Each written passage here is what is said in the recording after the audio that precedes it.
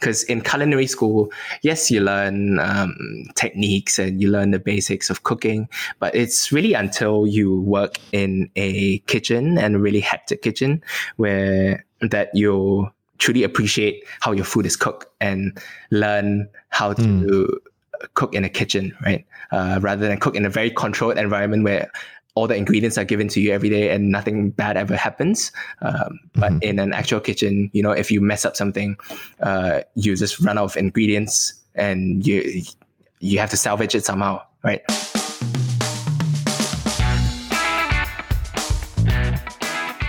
Hey everyone, I'm your host, Dr. Curious. In the day, I work a normal job as a doctor. But in my spare time, I've challenged myself to interview other people with interesting career paths, hobbies or side projects. The goal is to share their stories and to draw inspiration and wisdom for the rest of us. This is the Alternative CV Podcast.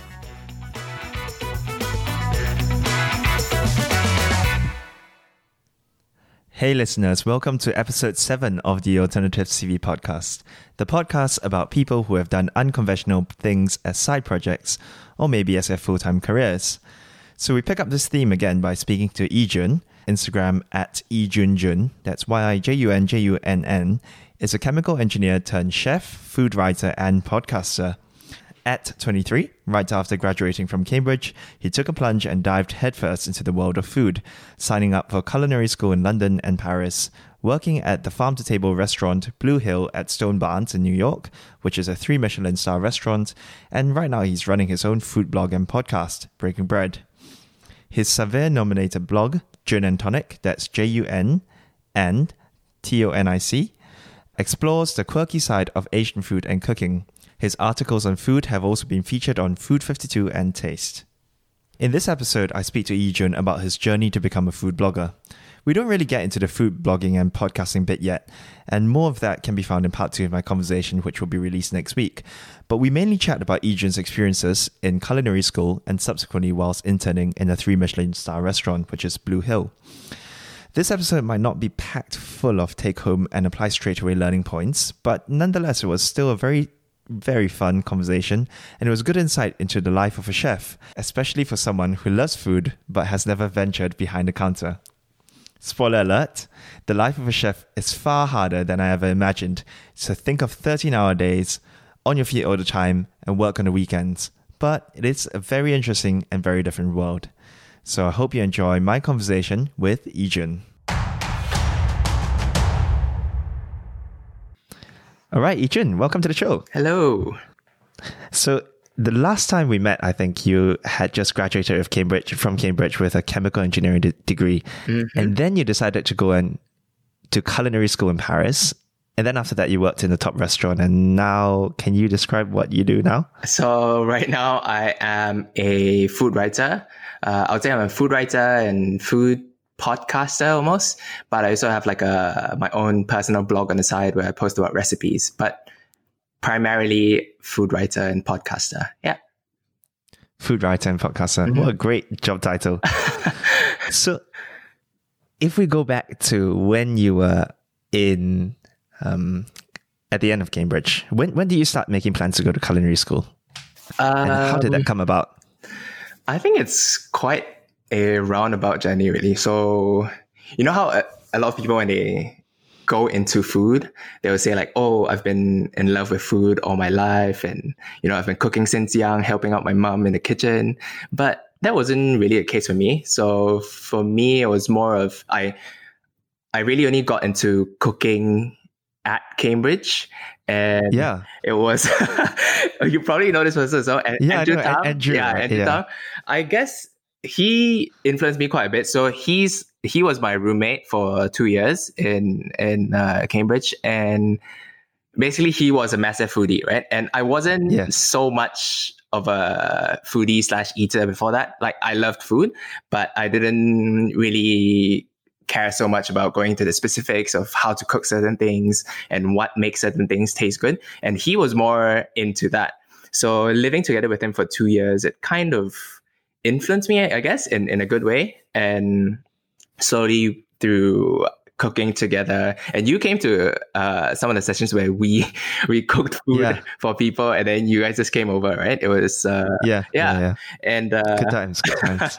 and so from there, towards the last year of my studies, because as a chemical engineer, a lot of people go into either oil and gas or pharmaceuticals, or a lot of them go into consulting as well. And to be fair, a lot of the ones that go into consulting was because it's quite a more like a new age job, new age career almost. And the money is good. The career prospects is pretty good as well. So then when towards the end of my fourth year, I was also looking into consulting. So I went and applied to a few places, did some interviews, and didn't really like the whole process really. So it was going to all these sessions where you have to network with people and put forward your best self, which felt a bit much for me. And for me personally, I'm quite the introvert, so this was especially hard as well to say like, oh, I am top of my class, or I'm really good at A, B, and C. I can solve problems for you. I can be your best employee. It just didn't fit into my personality really. I always like to be super upfront with people, right? So after doing like 3-4 interviews, it wasn't a lot to be fair. I kind of lost the drive for going into consulting, and kind of looked at what other options I had. And it was then that I thought of going to culinary school. It was more like a plan B really. So then I signed it up for 9 months, 6 months in London actually, and 3 in Paris. But it's quite a different kind of plan B, as in it's not one that automatically jumps to mind. So how did that happen? Yeah, so I think it was a plan B, not so far as, if I do this, I'm going to go into the food industry forever, right? For the rest of my life. Yeah. It was more like to delay my decision for what I want to do next in life, because it was only 9 months of learning how to cook, learning traditional French techniques, I guess. And so 9 months didn't seem like a super long time to delay my life decision back then. And I just thought it was a pretty good investment in skills. Yeah. Okay. So it's kind of like you stumbled into the food industry. Almost. Yeah. Okay. Right. So back then, did you put much thought into which kind of program you were going to, or how did you choose what program you joined? Wait, can you say that again? I didn't quite catch that. Did you put much thought into which program you were going into? How did you choose it? So in terms of culinary school, Le Cordon Bleu LCB is the most, I guess, prominent one worldwide. So and it was especially popular in Europe, in London, and Paris, right? So that was I didn't really consider many other choices really. I just went to and looked at their course and how it was like, and just picked the Grand Diplôme, which is or Grand Diplôme as the French say it, and chose like the patisserie course with the cuisine course, which is like sweet and savory. Basically, it gives you like best of both worlds. Okay, so what is Grand Diplôme? Can you explain it for the listeners? So Grand Diplôme, it's a culinary diploma, I guess. It sounds really grand, but really it's only 9 months of training, and your time is split between doing patisserie, sweets, and like croissants and breads, and basically all the French desserts. And the other side of the course is the cuisine, is where you do most of the hot kitchen work. So things like really traditional French dishes like coq au vin, or there's like bouillabaisse, and you get pretty, I guess, a wholesome culinary experience. Okay. And how do you, is it competitive to apply? And, did you have to like put in a CV, resume kind of thing? Yeah, Show your recipes and dishes? Nah, not really. You just have to. So the course, it kind of caters for beginners, for people who are basically just interested in cooking, right? Which was me at that time. So it was split into 3 sections. There was like a beginner, intermediate, and advanced, I think. And basically, you could take either just a 3-month section or 6 or 9 months. You could split the course however you want, basically, depending on your interests. So then some people just stayed for 3 months, but I did the whole 9 months. I see. Yeah.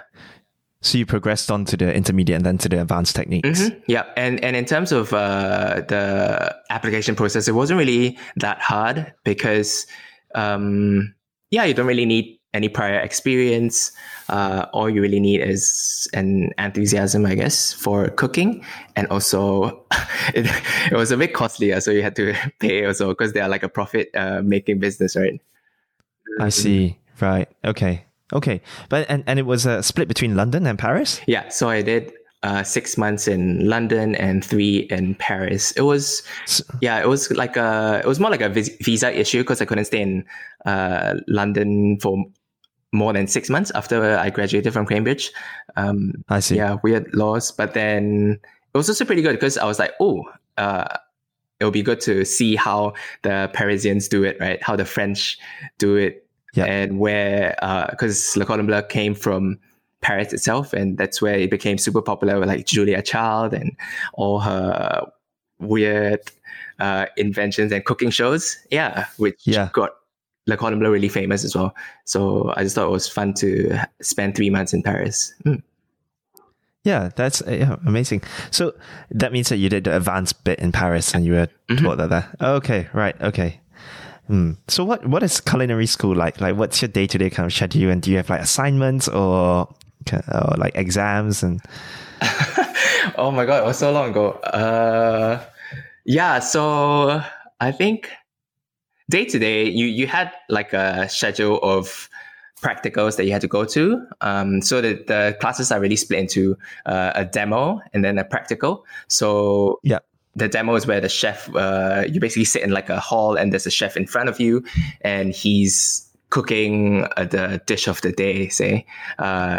And basically it lasts for an hour and a half, 2 hours sometimes, of just the chef cooking and telling you, giving you tips on how to best replicate the dish. So a lot of it is replication, right? So after that, you will go into your practical and basically try to recreate what you've been taught at the demo.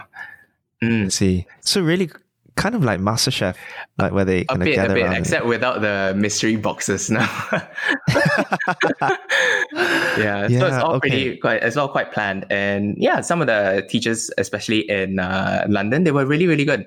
I was surprised like the Paris school wasn't as, the teachers were, but the crop of teachers there weren't as good as the London ones, but apparently they rotate around quite a lot. So then I see. It's really luck of the draw, really. What makes them a good teacher? I think they just they could really explain things really well and give you actual inside knowledge onto the cooking process, because a lot of them have worked in restaurants or hotels previously. So they have a lot of industry experience. And they also have like a passion to educate, right? On top of a passion for cooking, which I think is really important, because as a teacher chef, right, the education part is really, really important. And the ones in Paris, they really, really liked cooking, you could tell, but they didn't feel as diligent about how they would go about teaching people. Yeah, I can see that it's all about kind of the first principles approach to cooking and understanding how you put flavors together or techniques and things like that. Because I can see that as well in your blog post, which I suppose we'll come on to later. The kind of teaching element of it as well. Because whenever you write a recipe is also a kind of a form of teaching. And I really enjoy the way you it has a kind of chemical engineer feel to it. The way you, for example, you explain how salt draws out water from the sourdough skin and stuff like that. Yeah, it's just. To be fair, I don't know why I've been trying to shift away from that a bit, but really, okay, yeah, we can talk about that later. But yeah, there's been a bit of a shift in the approach, basically. Okay. But yeah, I definitely started off with more of like the scientific approach because that was what I was trained to do, right, in my degree, writing, doing experiments in the lab and writing reports. Okay. So do they mostly teach you techniques, recipes, flavor combinations? Like what do they actually teach you? So basically, it's a combination of technique and flavors. So the flavors are very classic French. So basically, it was centered around each demo will be centered around a dish, but then it gets progressively harder, right? So at the start, they'll teach you the 5 mother sauces of French cuisine, and then they'll teach you like how to make vinaigrettes.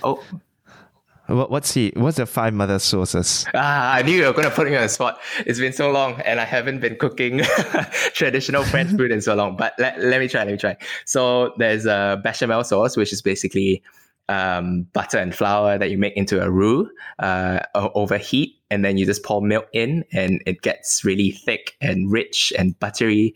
The French is all about the butter, right? So that's the key one. And then there's also I think a velouté, which is basically you put, it's like a bechamel, but then you put stock instead of milk in it.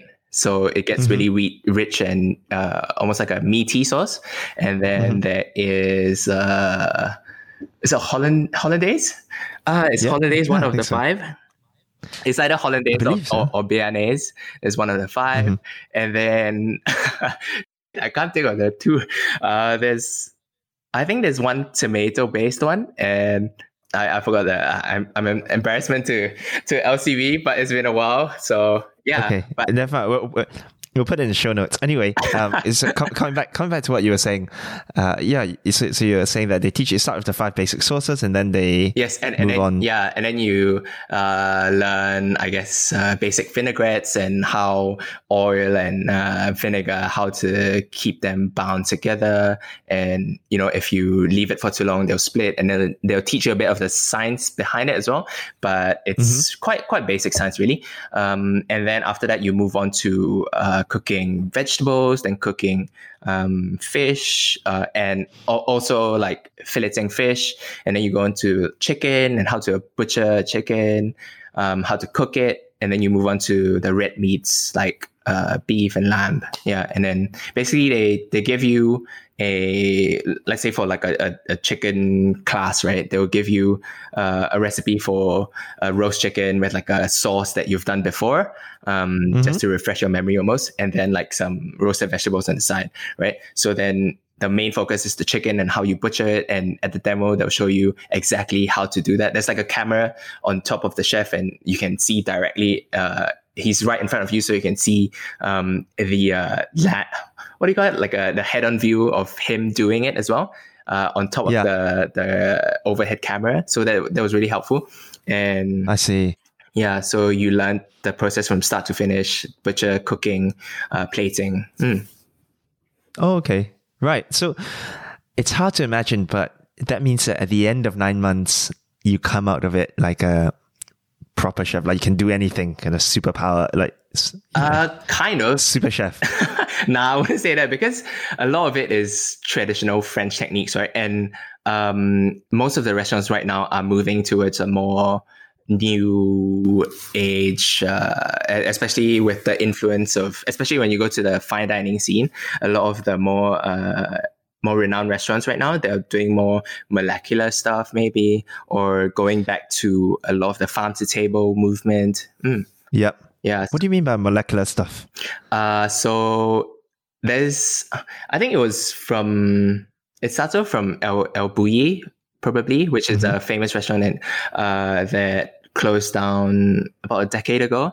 And basically they were the hub of molecular gastronomy, which is a term thrown around a lot in the past 10 years, but slowly you've been seeing it decline a bit. But basically, it has to do with applying science to cooking, right? And making things, turning ingredients into foams and bubbles and basically things that you wouldn't expect, right? And there are a lot of equipment that they use that really that you think belong more in a science lab than a kitchen.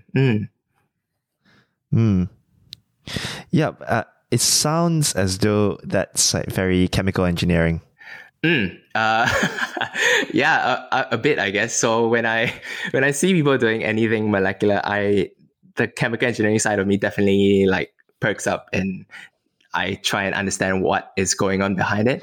But for me personally, I don't do much molecular cooking, okay, just because, and this might be an insult to a lot of people, but I feel like it's been taken to a point where it's almost become like a gimmick, you know, where you take an ingredient and turn it into something that it's not, just for the sake of doing that, right?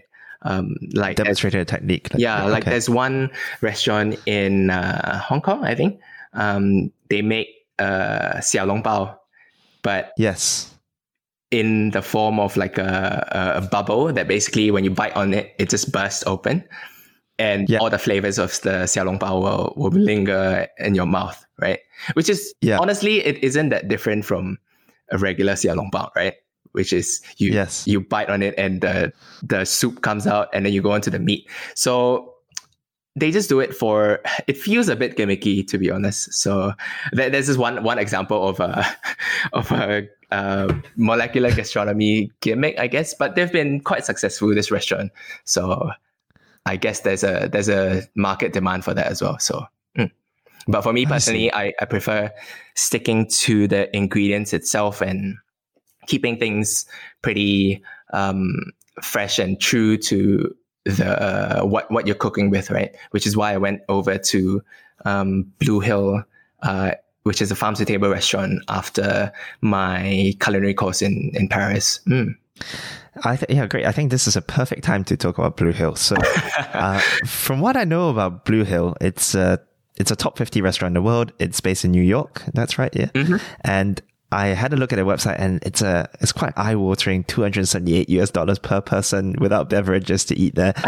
And they say something about making up menus on the fly. Can you explain what that means? Oh yes, okay. So that's a big part of Blue Hill. So basically, I just have to disclaim, I was staging at Blue Hill for 6 months. So staging basically means working, it's like an internship basically, and it's like working for free almost, but they provided me with accommodation and food. But I don't get paid a salary, right? So it's working, but it's also not like a full-time employee. I see. Yeah, so I was there. It literally is an internship. Okay. Yeah, it is kind of like an internship. So I was there for 6 months, and basically Blue Hill is a restaurant that really promotes it's at the forefront of the farm to table movement. Basically, a lot of people credit Chef Dan Barber for the rise of the farm to table movement in the States, especially. So he basically tries to advocate for what he calls the third plate, and he wrote a whole book about it basically, which was what got me interested in his restaurant in the first place. So the book, it talked about how in the past it used to be the first plate, which is very, very meat heavy, basically just chunks of meat, and we ate meat all the time. And then we moved on to the second plate, which is more, sure, we had vegetables as a side to the meat, but the meat still played a starring role in most of our meals, right? But he wants he sees our food industry moving on to a third plate, and he thinks that's the most sustainable way to push our food future forward. And basically the third plate is more focusing on veggies. So the vegetables will be the star of your meal, with the meat playing a side role. That's really interesting. Okay, Yeah. so it does dovetail with the whole veganism and like vegetarian movement, a bit, but sustainable. yeah, but a lot of people are finding it hard to cut out meat entirely, right? So the way he uses meat in his restaurant is basically using it in sauces, in garnishes. So let's say he presents you with like a roasted beet, right, or a carrot that's basically cooked the way a steak would be cooked at a regular steakhouse. Basically, you cook it with butter and like keep basting it and giving it like a caramelized outside, but inside is still super tender and soft. And then the sauce that goes with it is a meat-based sauce. So maybe from like a veal sauce that has been brewed over several days. So it lends a really rich taste to that, but still the focus is on the vegetable itself. So yeah, that's the whole concept of his restaurant. But yeah, you were saying sorry, this is a long aside, but you were talking about the way they serve you the menu, right? Yes. So the way they structure their menu is basically depends on the individual guest that comes in. So what happens is when you go into the restaurant, there will be a server that comes to your table, the front of house staff, and they'll basically have a chat with you to find out what are your likes and dislikes. Is there anything that you're allergic to? Are you adventurous? Or are you more, you like to stick to the safer meats, safer vegetables? And if you're a first-time visitor or second time, or you've been there many, many times and you're super regular. So depending on your traits, basically, and these traits get printed out on a ticket that gets sent to the kitchen. And basically, when it comes out in the kitchen, then they'll write the menu on the spot together with the chef and decide like what to serve these guests, right? I see. So do you have like, for example, a repertoire of like 50 dishes that you didn't pick? Yeah. Oh, this would go well. Okay. Yeah, exactly. So I would say there are about 50 odd dishes that you might have in a meal. But then out of the 40, 50, the front of house staff will pick about like 15, 20 dishes for you. I see. And so you don't, you can't like batch cook anything. It's all like tailored, like, no, you don't have lots of duck breast roasting in the oven at the same time, for example. So it really depends on who comes in, and it's on the spot, right? It's like only when you come in, then we decide the menu. So everything, it's pretty much cooked from scratch, fresh every day. I see. Okay.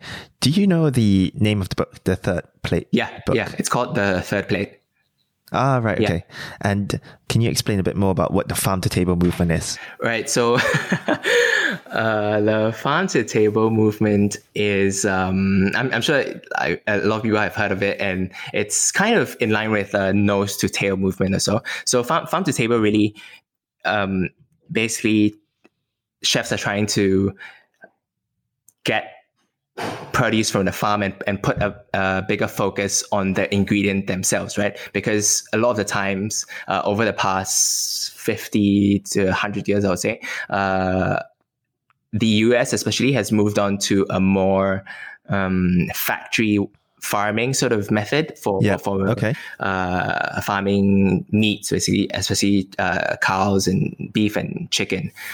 So basically the cows are kept in like pretty much a tight pen, and not really given much free room to roam around and live as they basically they don't really have a good life, right? So the farm to table movement is trying to break that cycle and trying to put more focus on how we raise certain animals, how we raise crops, vegetables, even in the farm.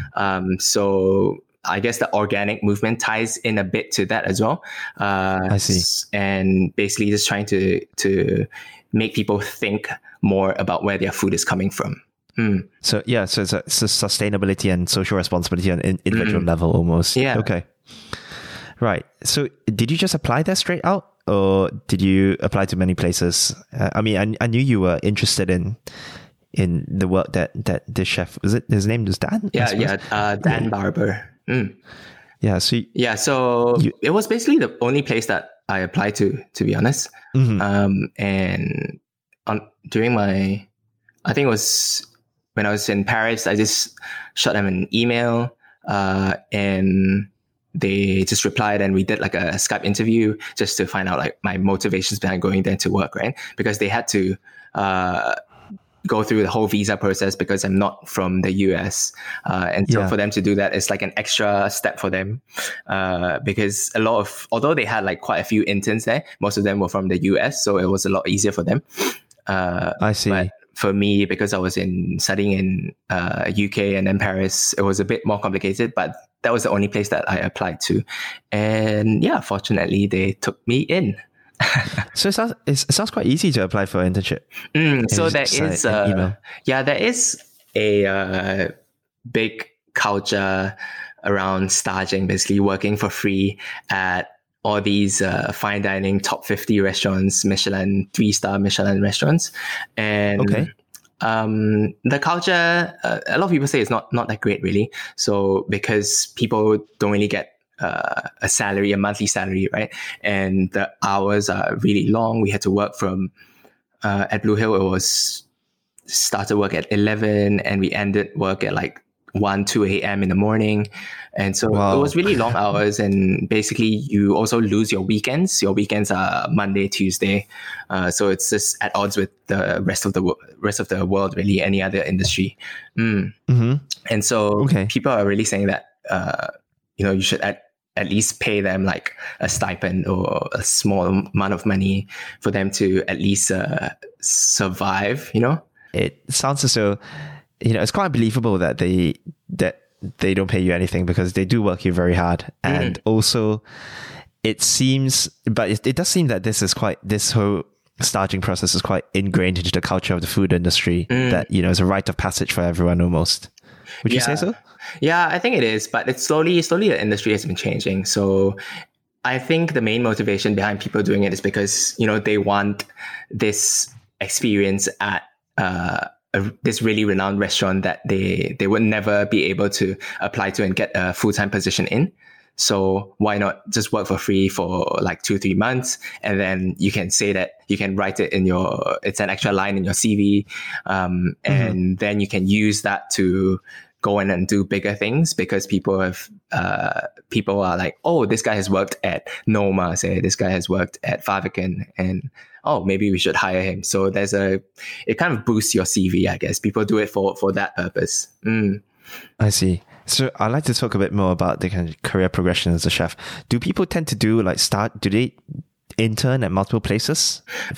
So usually, I think there are multiple levels to it, right? And it really depends on where you want to end up. So some people, your average run-of-the-mill restaurant, mom and pop diners, even a lot of people that work there are just in it for living, right? Whereas in people who go into the fine dining world, a lot of the chefs you can see that they are really, really interested in the food itself, and they want to cook better food, and they might want to end up owning a restaurant someday, opening their own place. So if that is your end goal, to open your own restaurant, especially a fine dining restaurant, a lot of people will go to different places, usually all across the world, to gain experience and learn different techniques, basically from all these renowned chefs,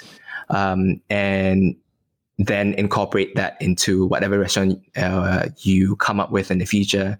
And it's kind of like a collection of all your experiences that's condensed into your future restaurant, right? So a lot of people go through the staging process as well. And then they might work full-time at like a couple of places for a few years, and then go on to open their own place. I see. Okay, so can you explain like the ranks in a restaurant? Because it seems like it's quite hierarchical in some ways. Yes. So I think most of our kitchens today, they still rely on the French brigade, basically the French kitchen brigade. There's a system in place. So it starts off with your head chef.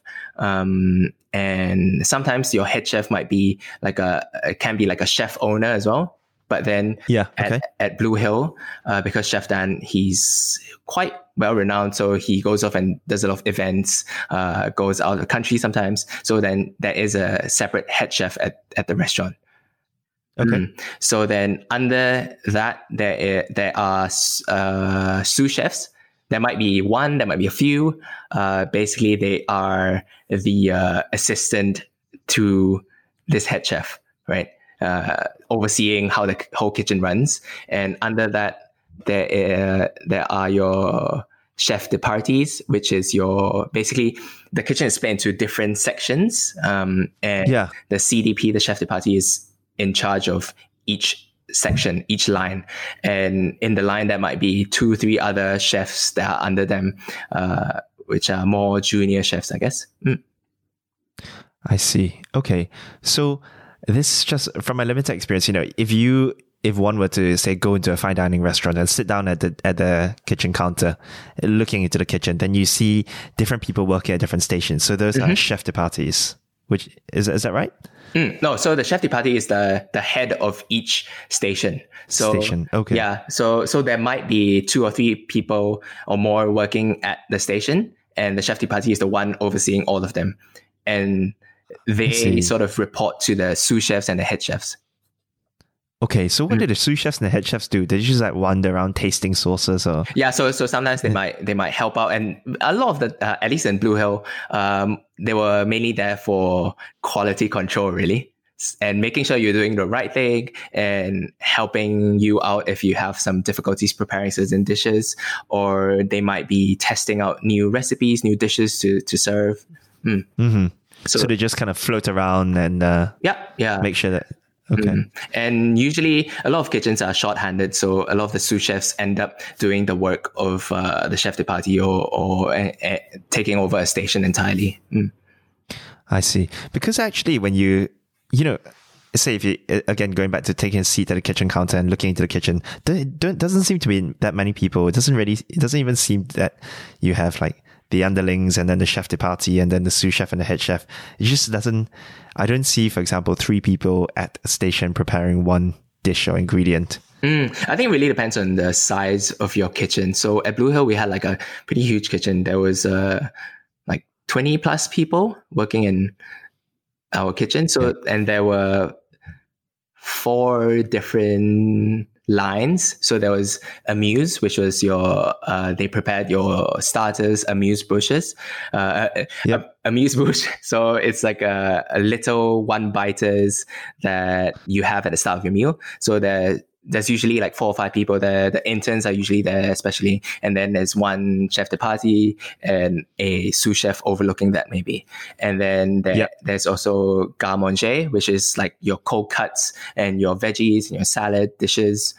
They all come from there. It's like a cold station. And then you move on to your 2 hot lines, which are the fish line and the meat line.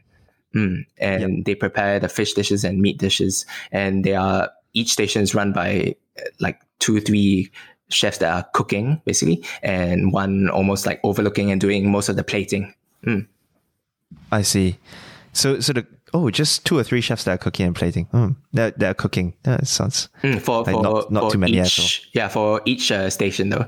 So if you have like 2 or 3 per station, then you end up with like 10 people, say, and then you have your CDPs overlooking the whole thing. There's another 4 more, and then you have a sous chef. So it ends up about 24 for Blue Hill, which is quite a large kitchen. Yeah, I see. And most would be about 10, or. Yeah, some small kitchens. I worked at a restaurant back home here in Malaysia, and we only had like, at any one time in the kitchen, there were 5, maybe 7, 8. About 7, 8 cooks. Yeah, so not that many. It was quite a small kitchen. Okay, and I suppose one more dessert station. Oh yes, and a dessert station. I can't believe I forgot about that. But yeah, there's a dessert station too. So which was your favorite? So in the end, I only really worked at because I was there for 6 months. I was working on the amuse line for 3 months, and then I moved on to garde manger for another 3 months. So basically, usually people who interns, they would only work on the amuse-bouche line, just because of the nature of their internship. It's quite a short time. So if you teach them so many dishes, they might not really pick it up that quickly, and it will affect your whole service. So usually they stick to one station. But since I was there for 6 months, which is quite a long time, so they split my time in between the two. And yeah, for sure, I prefer the Garde Manger station more because you get to do a lot more interesting things, right?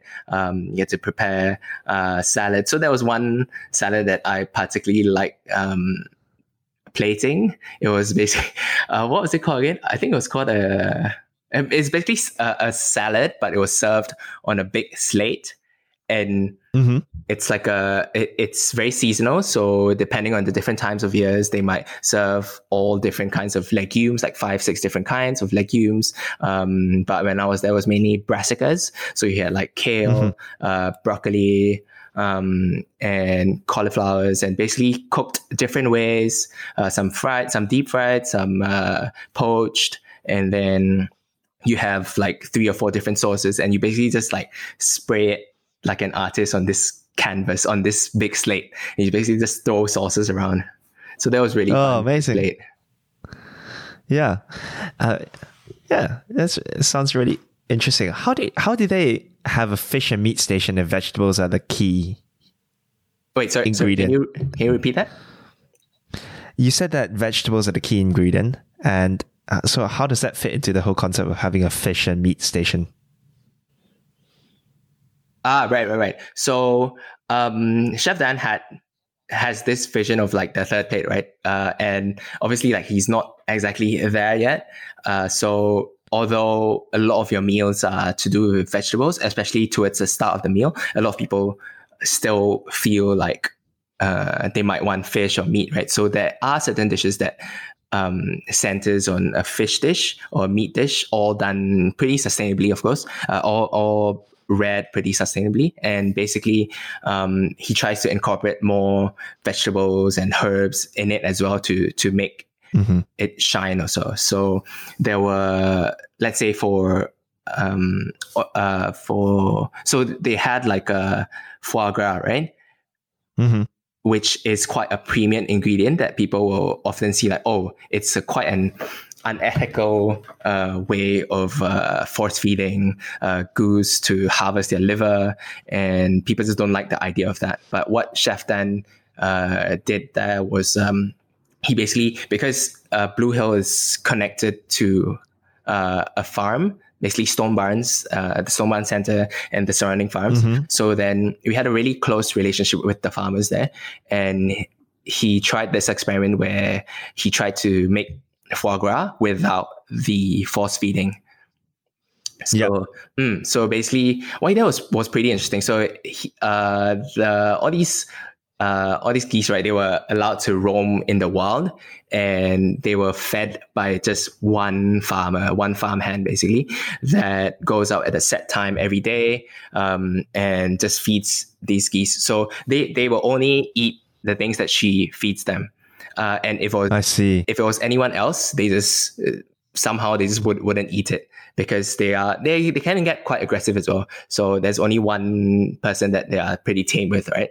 And towards the end of their life cycle, basically, they kind of played mind games with the geese. And basically, what they did was they would.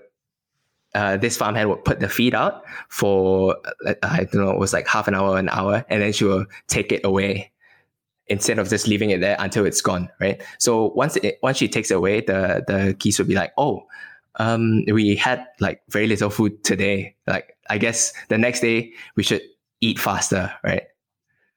Yeah. So then the next day, or this went on for like a week or several weeks, and basically every time they left the food out there, the geese would just eat it up really, really quickly, and this kind of like enlarged their liver, and they ate like more than they really should have. Yeah. So, but this was all done pretty naturally, and in the end, it made a foie gras that was fattier than usual, although it wasn't like a foie gras standard yet. But we served that and basically told the whole story behind it, and said it was it's kind of like a failed foie gras, but it was one of our experiments, and you could see that it was noticeably richer than a regular liver. So it was stuff like that. There was like a whole story and a sustainability and a purpose behind it, all the fish and meat dishes that he served at the restaurant. Yeah, so it sounds like really a place where you get a chance to experiment with your ideas. Did you find that to be the case? So for Chef Dan and the HRs and the higher ups, definitely. But for me personally, because we are part of like a kitchen crew, right? So every day we were kind of doing up, we had a set list of things to do that we had to get done before service. So then it wasn't so much, we didn't have that much room to play around and mess with our creative side. It was more like, do ABC every day, and during service, you just plate up these dishes when they ask for, and that's it. I see. Yeah. So what does your day look like then? What did your day look like? So the day to day is so we only do dinner service, right? So dinner service starts at 5. I think it was 5. Yeah. No, it might have been 6. It might have been 6. So it's been a while. But basically, when we went to the kitchen at 11 in the morning, we would start prepping basically for 5 hours. So we start prepping. What do you mean by prepping? So everything is made fresh, right? So we had to do the sauces, cook any veggies, or make any oils or garnishes, and prepare, like wash all the leaves from the farm, and basically prepare all the ingredients ready to be cooked. And this took 5 hours, even though we had 20 plus people in the kitchen, and there was always more to do. Your job is never ending, and you did it until 4.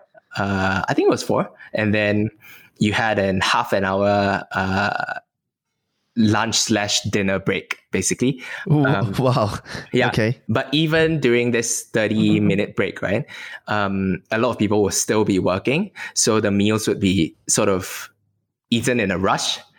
Within, like, some people could polish it off in like 5 minutes, and then just went back to work. And I think that also affected me a bit, because that is why right now I eat super quickly. Unconsciously, I'll just eat super fast at whatever meal I'm at today, even like at home. But yeah, back then it was just, we just had to wolf our meal down and get back to working for another 1 or 2 hours before service started. So once service starts, the front of house will speak to the guests and write up a menu, and then you will basically just cook whatever you're asked to cook until 10-11 p.m.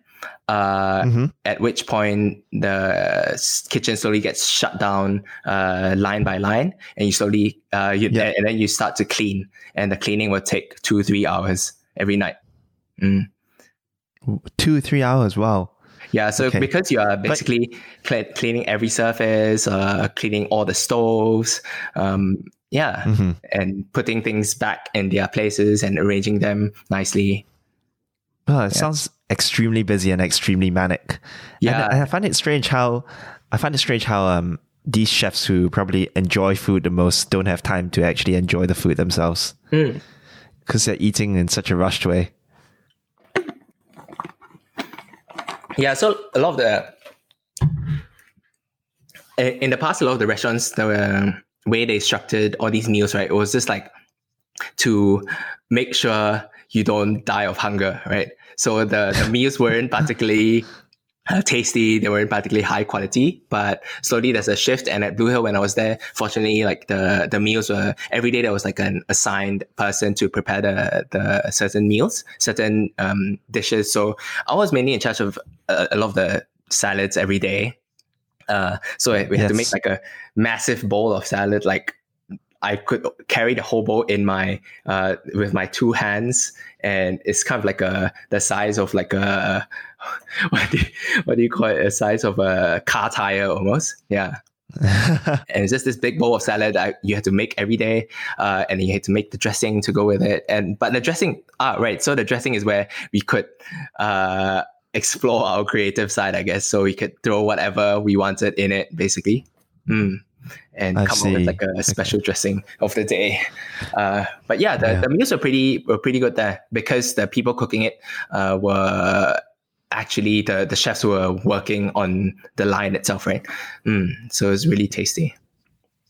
Oh, as in the meals which you ate yourself was from the chefs cooking the Yeah. lines. So the every day so previously I think it was just done like very rushedly, but then when I was there, or at least like the 1 year prior to when I was there, they shifted the system to more. They changed it from staff meal to family meal, so it like injects like a sense of camaraderie there and put people in charge of family meal and make them feel responsible for how the food tastes, right?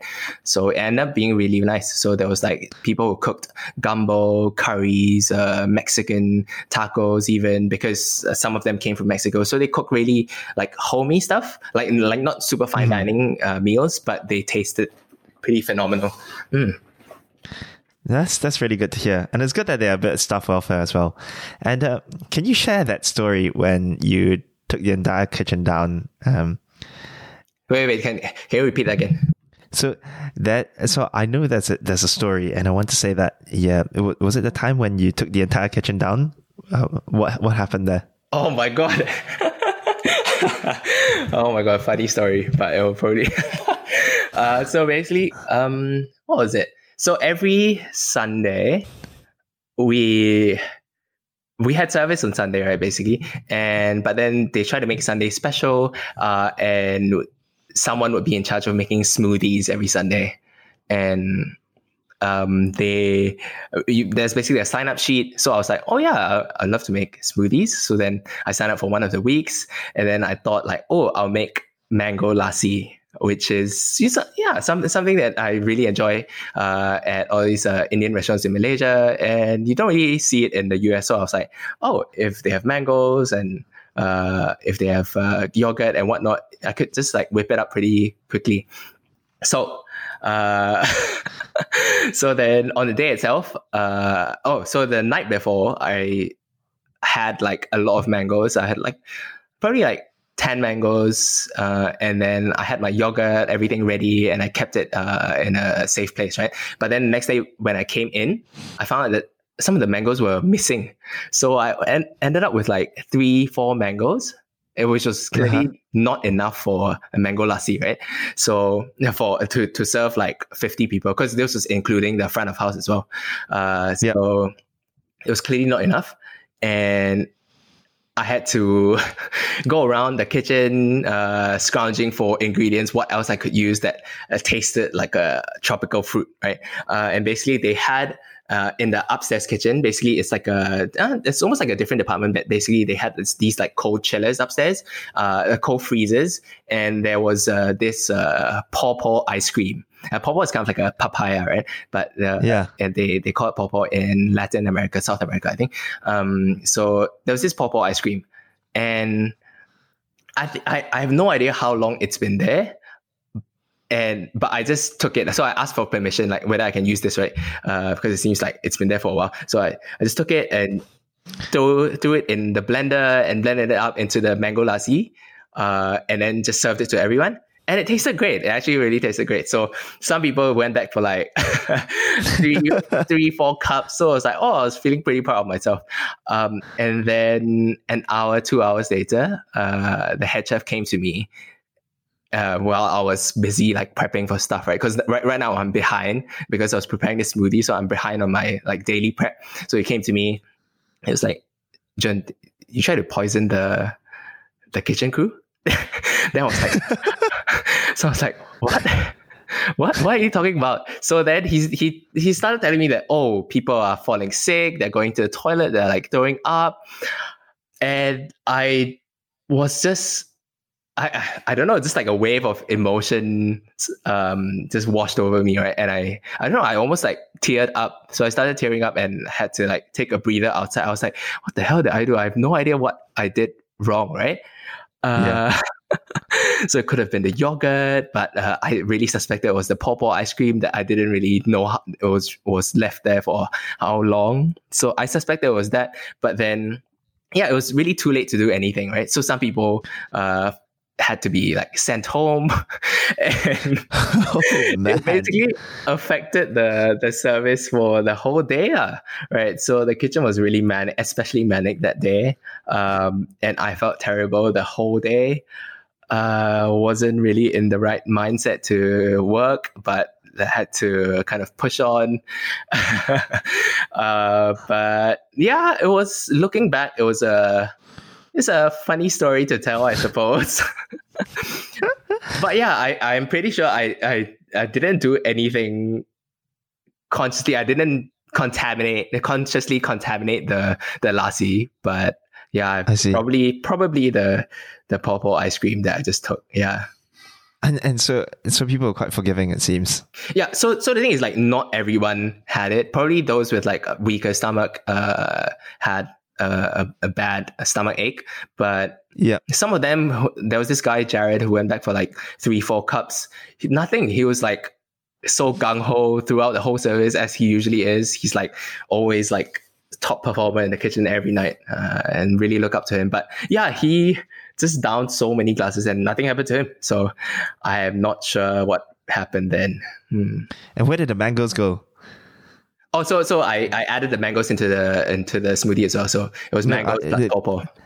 There was, as in somebody clearly stolen some mangoes. Oh yeah, I think like someone probably took it to eat. Yeah. Right. Yeah. Okay. So, what did you learn from your time in Blue Hill? I learned quite a few things, actually, but I would say, okay, three things. I think the first thing was how to cook, how to really actually cook. Because in culinary school, yes, you learn techniques and you learn the basics of cooking, but it's really until you work in a kitchen, and a really hectic kitchen, where that you truly appreciate how your food is cooked and learn how to cook in a kitchen, right? Rather than cook in a very controlled environment where all the ingredients are given to you every day and nothing bad ever happens. But in an actual kitchen, if you mess up something, you just run out of ingredients and you have to salvage it somehow, right? So you really, really learn the how to hustle and cook in the kitchen, basically. And the second big thing, I guess, is I learned that I didn't want to work in the kitchen for the rest of my life, I guess. Because it was really, really tough work, and I couldn't see myself, slaving it out for another 10, 15, 20 years in a commercial kitchen like that. But I really appreciated the chefs there, and they really taught me a lot of things, but then it also kind of crystallized in my mind that this is not a career path that I want to go down. So that's where I shifted onto writing and whatnot. But also the third thing was that, it really taught me the value of kindness, almost. It's really weird, but okay. Yeah, but basically, in the kitchen, so kitchens are really hectic, and tempers can flare, right? And tempers did flare a lot in that kitchen, and I saw like the bad side of a lot of people over the 6 months that I was there. To be fair, like not everyone can have a mean side, right? But there were a few like almost like bad eggs in there that really almost like spoiled the experience for me. But to be fair to them, the kitchen is a really stressful environment. And sometimes you do things that you might regret later. But I've seen some people in there, on the flip side, I've seen people in there who always approached all these tense situations with a high level of kindness, of empathy. And I really, really appreciated that. So that was one of the biggest takeaways, I guess, from my experience there. Yeah, I completely agree. And I think it cuts across professions, because I was speaking to other doctors and to some lawyers as well. And these high pressure professions where, when they're going at stuff, you see people who either flip and get really angry and snappy at people, or you see and you respect so much more the people who, even in the face of really high pressure, can keep their cool, be kind to other people, and to be positive. Yeah, so can completely agree and see where you're coming from. Yeah. So you said that it crystallized in your mind that this was not the career path for you. How did you end up transitioning to blogging then? So basically, actually, I had the blog when I was in Cambridge. Tea and Toffee. Right? Tea and Toffee. Yeah, Toffee and Tea. Toffee and Tea. Yes. Yeah, it was called Toffee and Tea before, and wasn't a great name, to be honest. So it started off there, and I wrote on and off, developed recipes. Basically, it was for my own enjoyment, and I was writing in it for 2-3 years. But then when I did culinary school, went over to the US, I kind of dropped the ball on it because I just had no time. So I stopped doing it. But then after I left Blue Hill, I found myself like, I had some extra time. So then I started up the blog again and did more writing. But at the same time, during that time as well, I was really into this website, Food 52. And I've seen it. It looks really good. So it was at some point, it was like almost like my dream to work with the team there. So then after my internship, I visited, or like during the end of my internship with Blue Hill, I visited the Food 52 office in New York City, and kind of helped them out in the kitchen for just like 1-2 days.